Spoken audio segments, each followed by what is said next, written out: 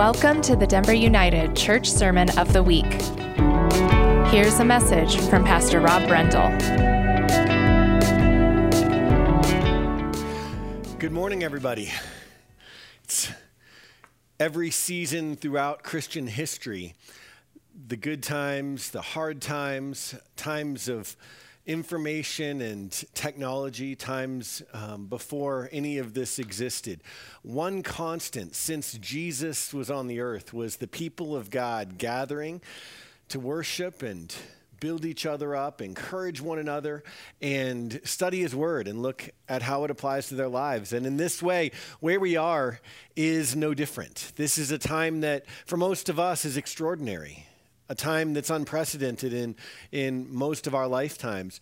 But for Jesus and for his church, this is a day in the life. And in hard times, in uncertain times, it's always been the way of Jesus to strengthen his church and really for his love and his hope and his peace not to shrink back, but to proliferate and to influence the communities where we live. And so thanks for doing that. Thanks for coming together, for being a part of this church family and this online gathering. And if you're not a part of the Denver United family, but you found us online, you're one of our friends or neighbors, or for one reason or another, you're tuned in with us this morning, I just want to add my welcome. We're so glad that you're with us, and may the Lord strengthen and encourage you through his word.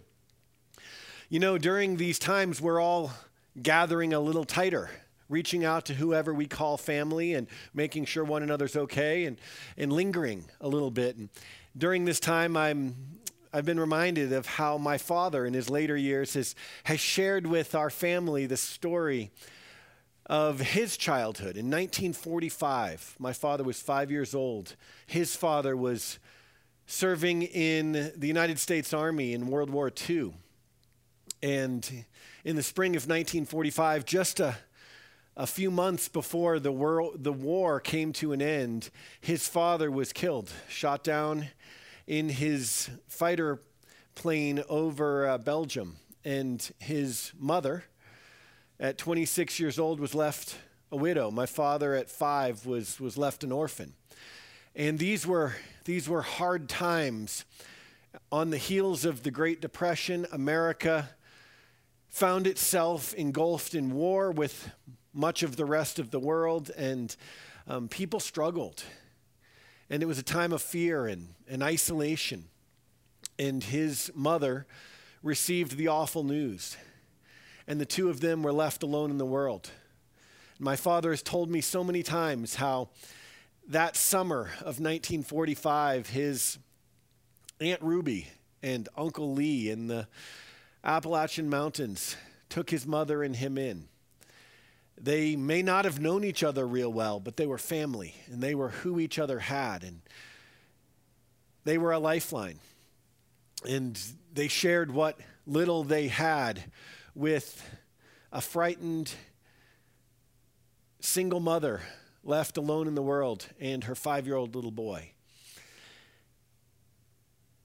And many of us are faced with times like those here and now as we look at the reality of a shrinking economy and the prospects that are besieging us every time we turn on the news of what that shrinking economy and the fears of health and isolation that they're causing, what that means for us as we look a week out and realize how different our world was a month ago and a week ago. What's it going to be like a week from now? And the truth is, we need each other now more than ever.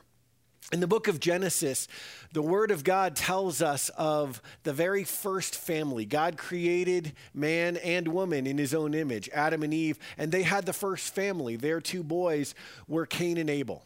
And one worked the fields and another raised the livestock. Well, they got into a squabble one day, as teenage boys are wont to do. I've got 2 of them in my home, and somebody is always wrestling the other. Social distance has been a very meaningful and real and present challenge in our home, trying to keep them from laying hands on one another. Well, I think Adam and Eve faced this same challenge. And one day, They didn't have focus on the family to teach them how to discipline and how to keep the boys at bay. Well, one thing led to another, and Cain killed Abel, right? And God came to Cain, as he did with people in those days. And in Genesis 4, the Lord said to Cain, "Hey, Cain, where is your brother Abel?" "I don't know," he replied. "Am I my brother's keeper?" And so began a question, a rhetorical question that has reverberated through the ages, a question that stood as a theme among the covenant people of God. It's asked again, and it becomes relevant anew in every generation and in every culture. Am I my brother's keeper? And that's our title this morning.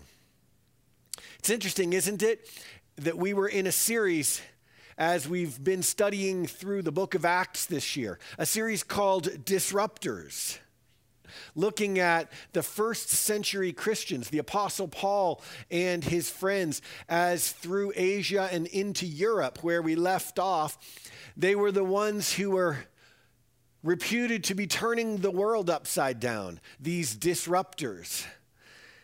How apropos as our series on the disruptors was disrupted.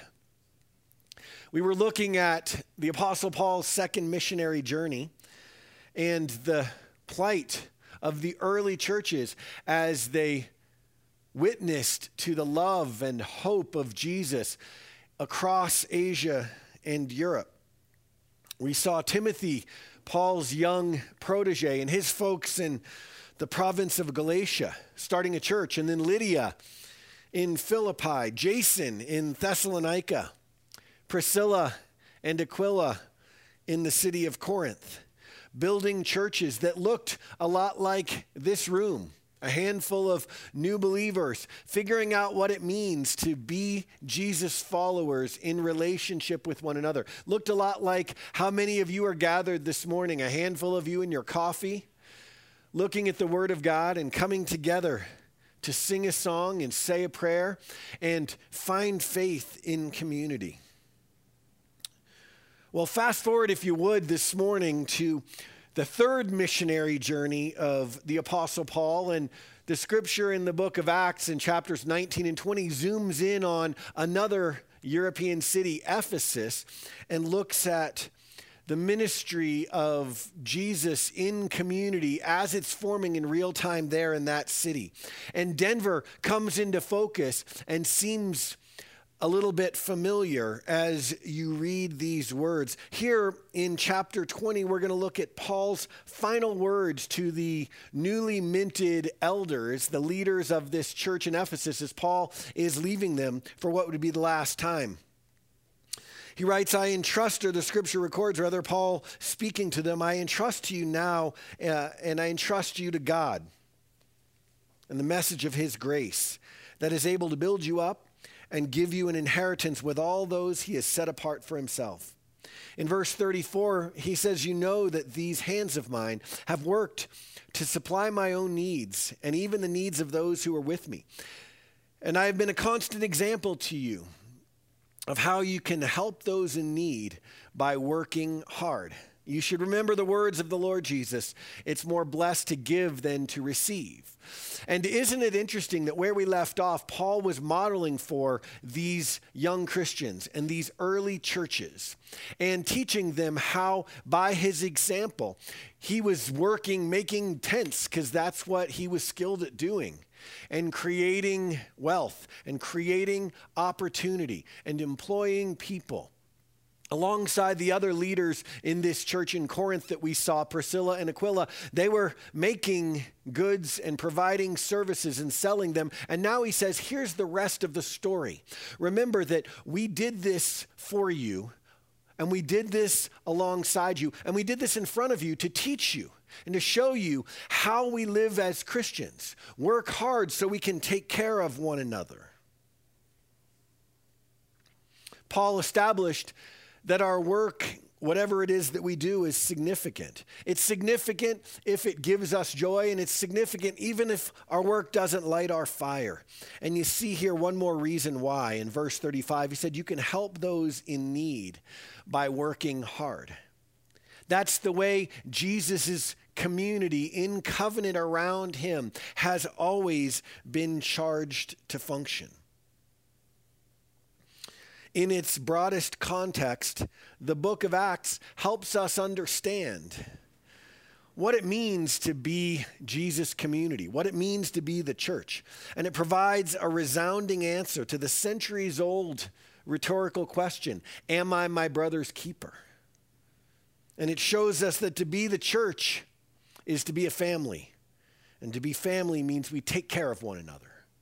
We use what we have. We work hard together. We help each other out, and we take care of one another. The book of Acts answers as a microcosm of all of the scriptures this resounding, toweringly significant question that has echoed through the centuries since the first family walked the earth. Am I my brother's keeper?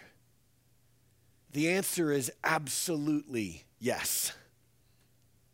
And never has that been more meaningful in our lifetime than now. Look at chapter 2. Mari read a few of these words. In verse 42, all the believers, scripture says, devoted themselves to the apostles' teaching and to fellowship, to sharing in meals, that the Lord's Supper, and potlucks, and to prayer.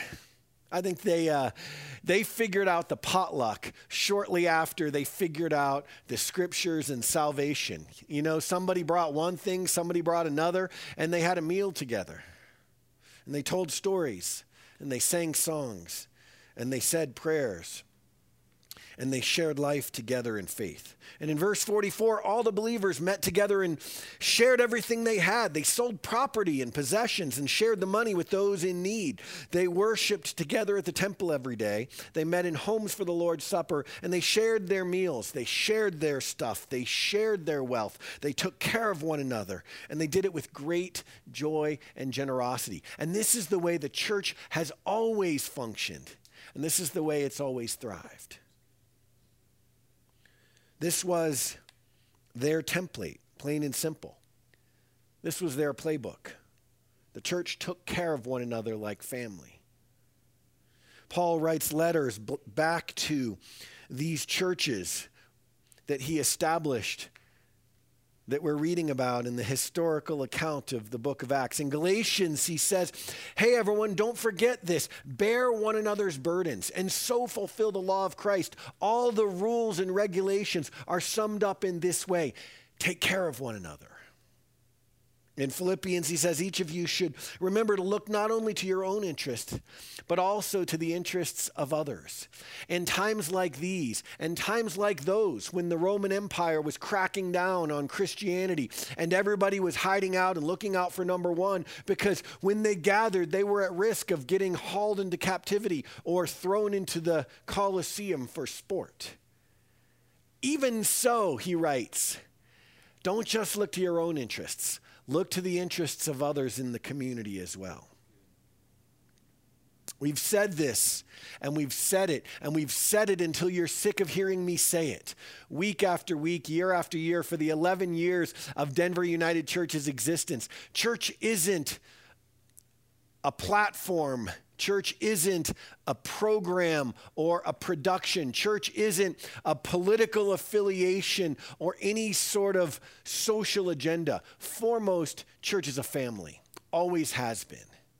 And in times of uncertainty, in times of change, when the pressure's on, when the pain is greater, when the fear is high in society around us, in our own homes and in our own hearts, that's when family means the most. Church is a family, we've said, and now it's time to see why. I've experienced the reality of our new day this week, as I'm sure many of you have. Our team was here, some of us setting up this makeshift living room studio and reinventing this week how we do church services together. I Kaysen and I went down to Bardo Coffee House, a couple blocks down, our business neighbors, where so many of us meet with Pastor Neil over lattes and gather to study the Word. And they've become friends, and their baristas are always so friendly and kind. The owner was there. They're only serving takeout. And he said, thank you for coming in. And we bought a bunch of drinks and brought them back to treat our crew that was working hard and to support our business neighbors. I said, how's it going for you guys? And he said, this was on Tuesday. He said, I laid off 10 people yesterday. And so it is across our city. I told Mari I'd bring home dinner one day because she was working hard in one place and I was working hard in another. And so I prayed and asked Jesus, lead me to a local business that we can bless. And I picked up Thai food from a hole-in-the-wall restaurant that had great reviews over on Federal. And the young woman was working there. The tables were all pushed to one side. They were doing takeout only. Her husband was in the back cooking the food, and their little girl was coloring in a coloring book with a Disney movie on TV. I asked her, how's it been going? She said, my child is with me here all day, and our sales are less than half. And so we ordered some extra appetizers and tipped her big. And I thought, all across our city, all across our nation, jobs are going away and people are facing hard times.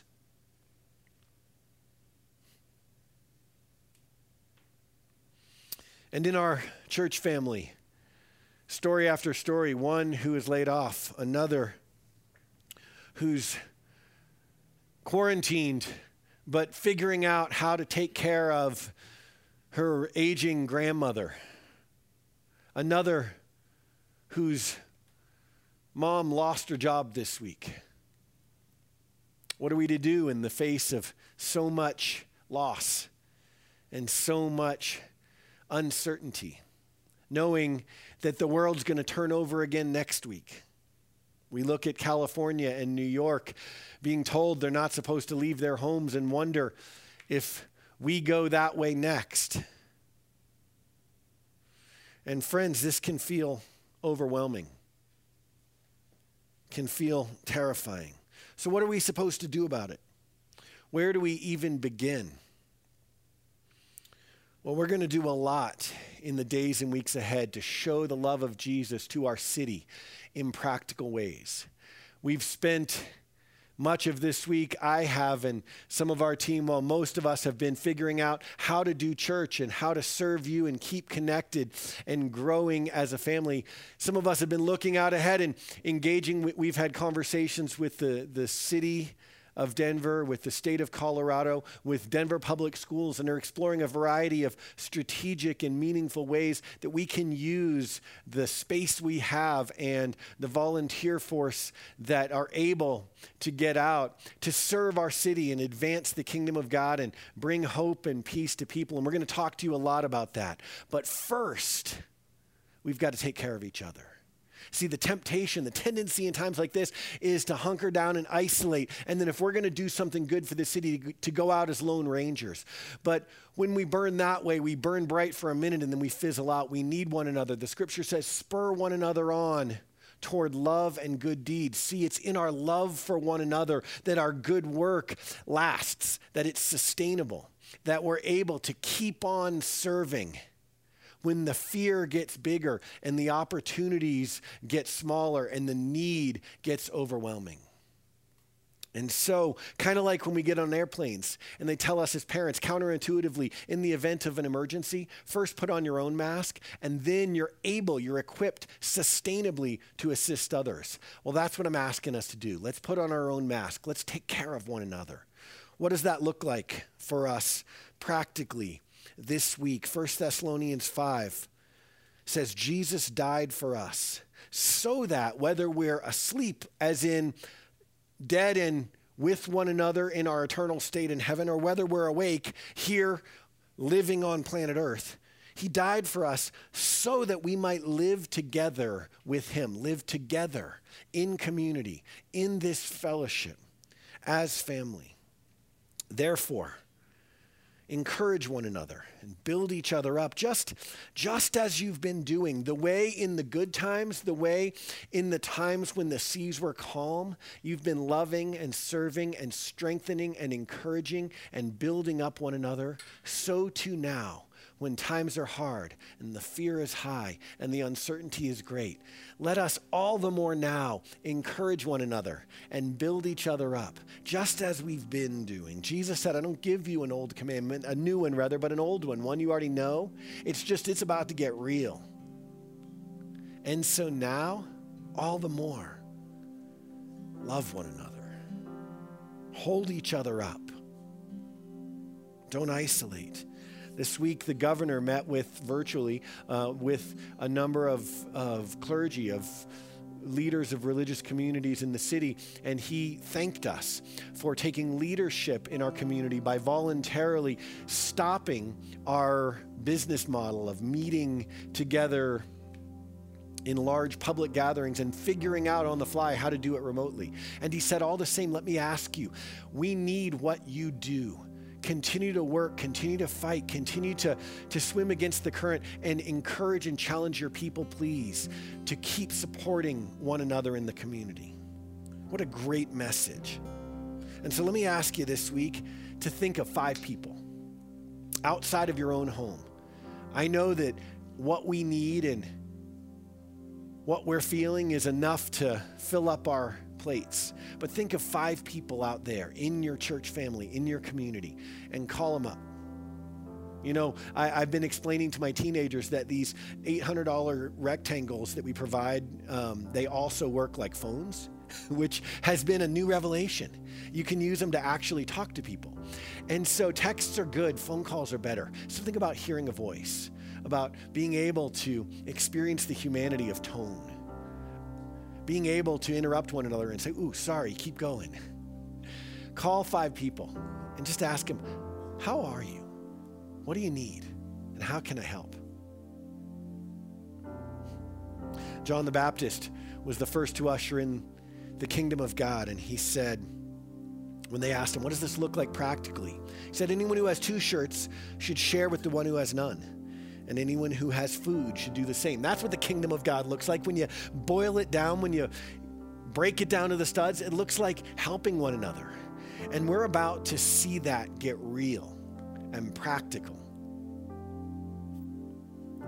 So yeah, let's hold each other up, but we're going to need to help each other through. We're going to keep hearing stories of people who had some and now have none, who had little and now have even less. And so those of you who have 2 bedrooms, share with those who have none.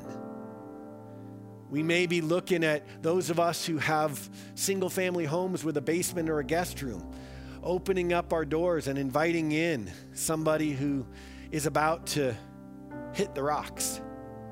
Those of us who have 2 bags of groceries, share with those who have none. Share a meal. Share a supply run to Walmart. Feel like going into Walmart is like going into a war zone. We put on our masks and we carry Lysol and spray everything down. Share a bedroom. Share a car. Share a job. Those of you who are employers and have need, share with those whose job and whose industry is suddenly going away. Our congregation is, indeed our city is full of young adults who work in the retail and food service sectors, and retail and food service have stopped abruptly. Lots of people need work. And so we'll come up this week with more efficient platforms. See, I'm saying this, and Lindsay is sitting somewhere on a computer scrambling to create something to make it work. But for now, just email me.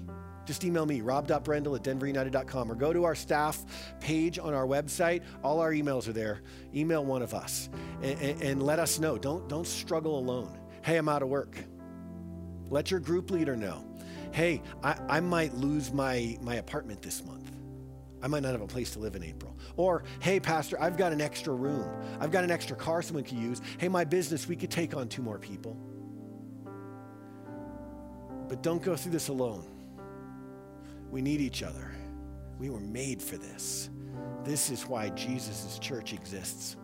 Let me pray for you. Father, in the name of Jesus, thank you for your faithfulness in every season and in every situation. Thank you that none of this took you by surprise, and that through the love you have for us, you give us the capacity to love one another. And through our love for one another, we can remind our city that there is hope. Lord, help us to love well in this time. In Jesus' name, I bless my friends. Amen. Amen. Love you all. This time is challenging for so many in so many ways, none more so than financially.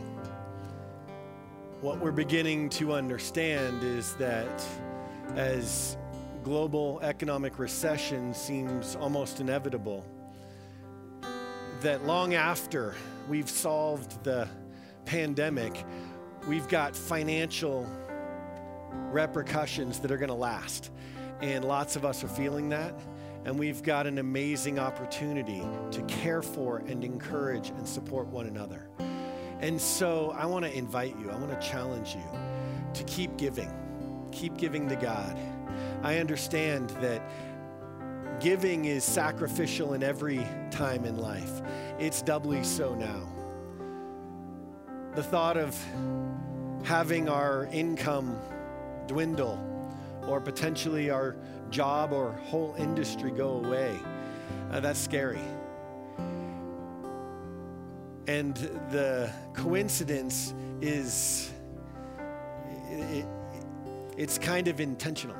It goes together. The very forces that make our financial uncertainty make so many other people's need. And so would you keep enabling us to help and support and equip and stand with others? Thank you for your faithful worship giving. What we know now is what is always true. When we give, we're not giving to me. You're not giving to this corporation. You're not giving even primarily as charity. You're giving as worship. And you're entrusting your worship giving to the stewardship of one organization or another. And I want to just tell you thank you. Thank you for entrusting your worship giving to Denver United's stewardship. And I want to redouble our commitment to you to steward that in the fear of God, humbly and as missionally as we possibly can. This week, we have some really encouraging and really innovative opportunities that the Lord's bringing to us to repurpose our facility to serve our city. You know, many of you know Murphy. He's the deputy mayor of Denver. And if there's anybody that probably needs adding to our prayer list, it's him. That brother is serving around the clock. We were texting this morning, and he said this is the first day off he's had in 2 weeks. And so shouts to you, brother. We love you, and we're standing with you and behind you.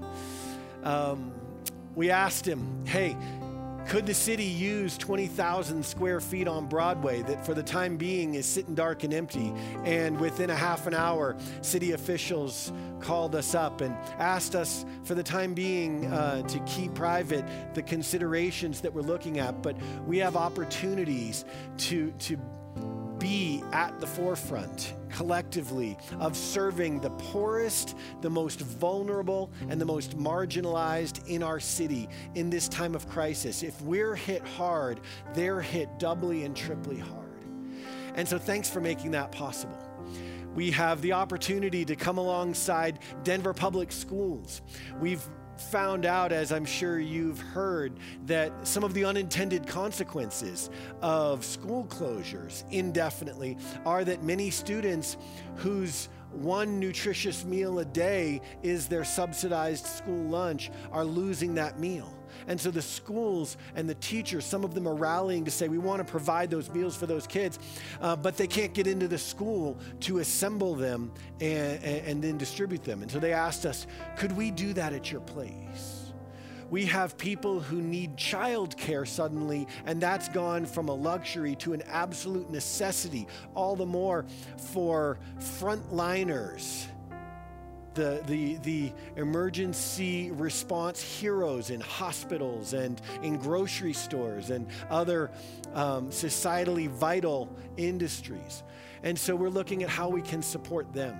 Thank you in the midst of it for faithfully and sacrificially making that work possible. I look forward to sharing more of that with you in the week ahead and inviting you to be a part of it as you're able. And so as we give to the Lord, let's give as Scripture teaches, generously, but not under compulsion. Some of us, hey, we've lost our capacity to give, and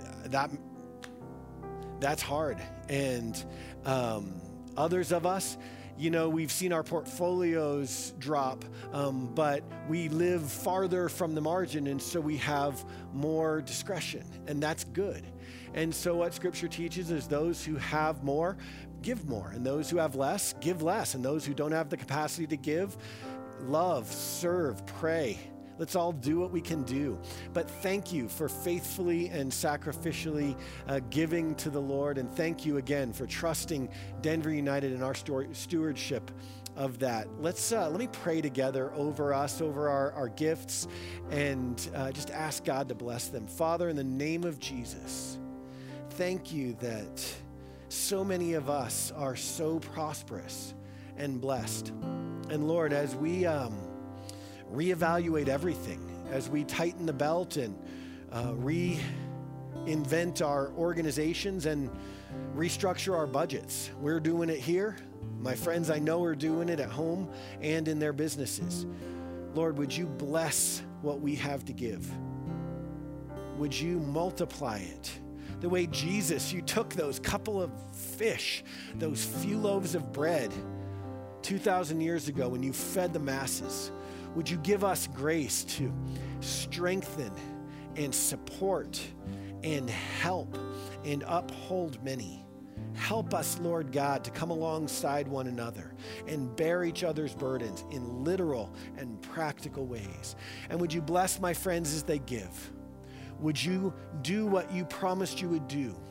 Would you multiply it back to them? Would you take care of all of their needs? We know that everything we have, you have provided. And we know that you are not subject to an economic recession. And so would you provide generously for everyone in this church family? Would you take care of their needs? Every one of us who is gathered and trusting in you and looking to you. Everyone indeed in our city and in our state and in our country, would you take care of them? Lord God, would you multiply resources? Would you teach us how to live efficiently? And Lord God, would you cause in the midst of this darkness, the light, the hope, and the love of Jesus to shine through your children? I thank you for my brothers and sisters, and I bless them in this. In Jesus' name we pray. Amen. We hope you've been encouraged this week. For more information or to submit a prayer request, go to denverunited.com.